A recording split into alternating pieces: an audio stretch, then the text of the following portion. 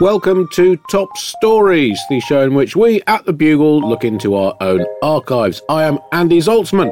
Now, in Bugle issue 4012, back in January 2017, Donald Trump was president-elect. Anuvab Pal kicked off the Bugle with some questions about the way the US was run. Why he asked me is anyone's guess. Here we are in an episode entitled Bashfulness and Shame.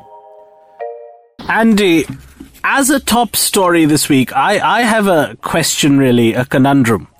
I don't know much about the developed world. I'm learning more about America every single day. And I don't know if you've heard, but... That's a bad idea. Yeah, it's not a good thing, Andy. It's not a good thing. But now, the way information travels, Andy, I can't help it. You just receive information even when you don't want it. I just found out, for example, that my old school teacher was caught for tax fraud. This is not information I need, but I get it on Facebook. This is not stuff that... Anyway, so America, right? Donald Trump, president-elect, Andy, has not given a press conference since July, presumably because in the last press conference, it almost ended up like a brawl. A public brawl. Not any different from the way sort of our ATM bank lines looked in India in November. So that's what happened at his last one. He hasn't done one since July, but I suppose he's president-elect, so he feels like he needs to do one, and he'll have to do many more as president. So he's prepping, and he comes out, and it seemed to me, and my hold of the English language, it being my third language, is not so strong, but it seemed to me, Andy, that the main reason why the leader of the free world had a press conference was to deny that he may have been in an environment where some sort of urination was involved, whether on him or whether he was supervising. Now, as a student of history, Andy, that you are, I want to know, is this regular practice? Do world leaders in the first world often have to do press conferences to deny that they were in a urination situation? Well, I think, isn't that why Neville Chamberlain had to quit as Prime Minister? And it was, I mean, they used to use the war as a smokescreen. Appeasement. Boom. Thank you, Chris. Okay. Family show, mate. Raise the bar. Sorry. Catherine the Great, the Russian empress, there were various allegations that went into horse use that were never fully proven. I mean, Trump is in an honourable tradition. When you look back to Roman times, I mean, this would have been considered, barely even breakfast behaviour to have alleged prostitutes allegedly urinating on an alleged bed.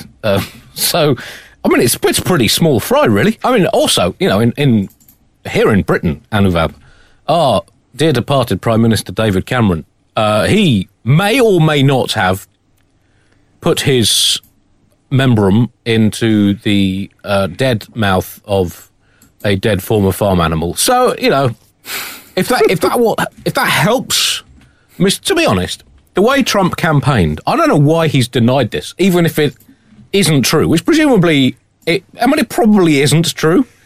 I mean, I know no smoke without fire is basically legally binding in the modern media, but I think if it isn't true, that would surely disappoint his core voters, because that is exactly the kind of thing you would have expected Donald Trump to do. And I think his supporters would have thought if he had the opportunity to hire out a hotel room used by the Obamas, and he did not take the opportunity both to hire that room out and to hire a group of prostitutes to urinate on the bed, they will think he has somehow betrayed them, I think. That'll be the kind of behaviour. I mean, I think ideally what they would have wanted is for him to do it whilst the Obamas were still in the bed. But I mean, maybe that is too much to ask logistically. But surely this is... I'm surprised he did not own up whether or not it actually happened, because that surely would consolidate his supporter base. Absolutely, Andy. Absolutely. I think you've raised some great points here. I mean, look, he's a deal maker.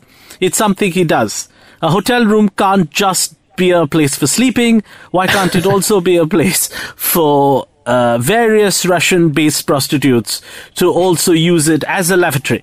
No, I think it's a fair point. In some ways, also, Anuvab. I mean, this is in many ways probably the most feminist thing Trump has ever done. I mean, if he did actually do it, because there's always complaints that the toilet facilities for women at public buildings, stadiums, theatres, the works are inadequate.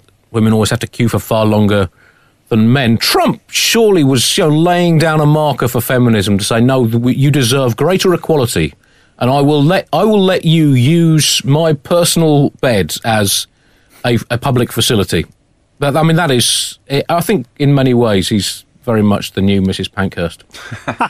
And Andy, what do you think of his denial at the press conference when this topic was alluded to, when he said, I wouldn't do that, I'm a germophobe? What's your view of that, Andy? I mean, he's in a way making his case, like as any leader of the free world would do. Which sort of raises another question. You know, a lot of people have been asking on the podcast about the post-truth world. I know you've discussed the post-truth world. But in the post-truth world, are there some instances, Andy, of too much truth? Do we really need to know that the president-elect would not engage in supervising urination from a group of well-known harlots because he's a germaphobe? Is that something we need to know? It goes back to something that happened in India.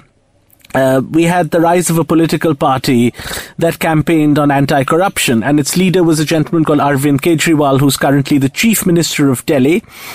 And the first day he assumed office, big public support against corruption, all that. First day he assumed office, he couldn't go to office.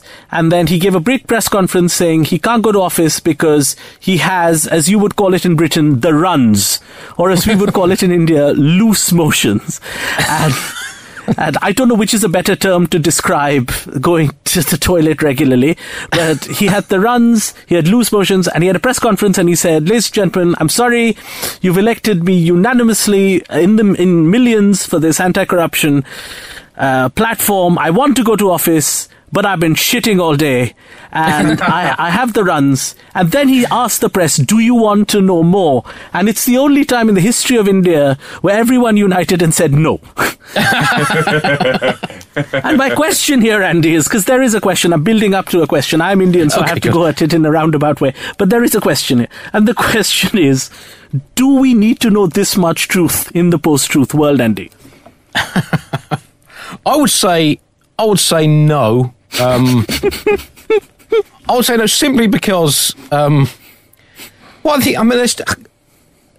think fake news is in a lot of ways preferable to real news. I mean, real news really, really upsets people. A lot of it is quite depressing. At least with fake news, you know it's fake. So, correct. I mean, and also when it comes to Trump, it doesn't really matter. There is no fake news you could possibly make up that would make him any less appropriate to be president of the United States than all the actual stuff that's out there. I mean, here is some more fake news on Trump, none of which is true, which I've just got from just inside my own head.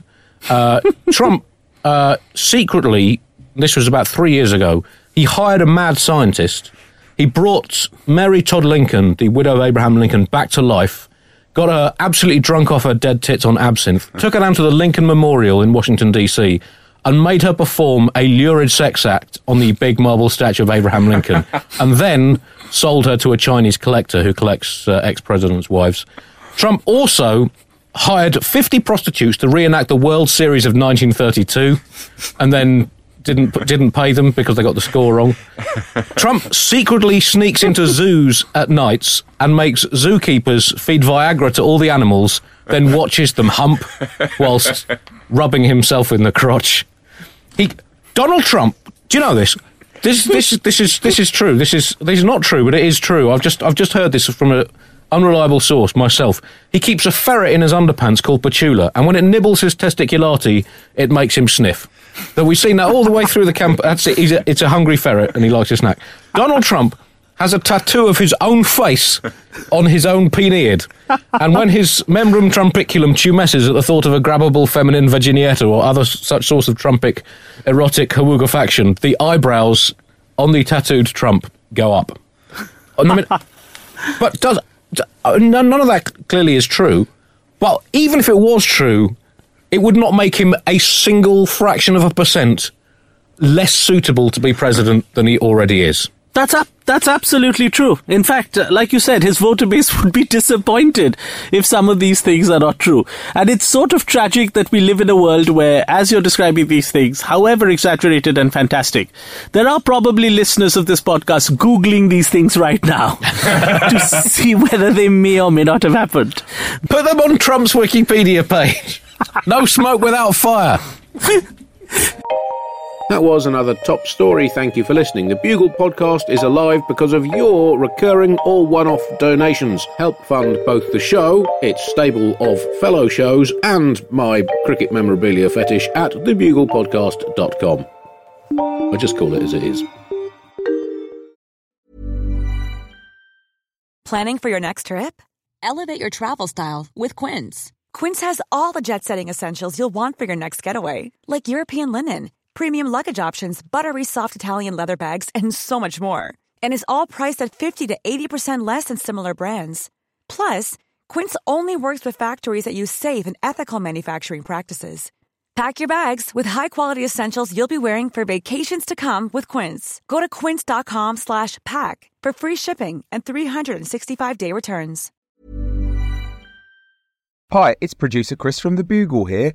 Did you know that I have a new series of my podcast, Richie Firth Travel Hacker, out now? It's the show where Richie Firth and I talk about how to make travel better in our very special way. In this series, we discuss Lime bikes, Teslas, the London Overground, and a whole bunch of other random stuff that possibly involves wheels or tracks or engines of some variety. God, what a hot sell this is. I mean, you must be so excited. Listen now.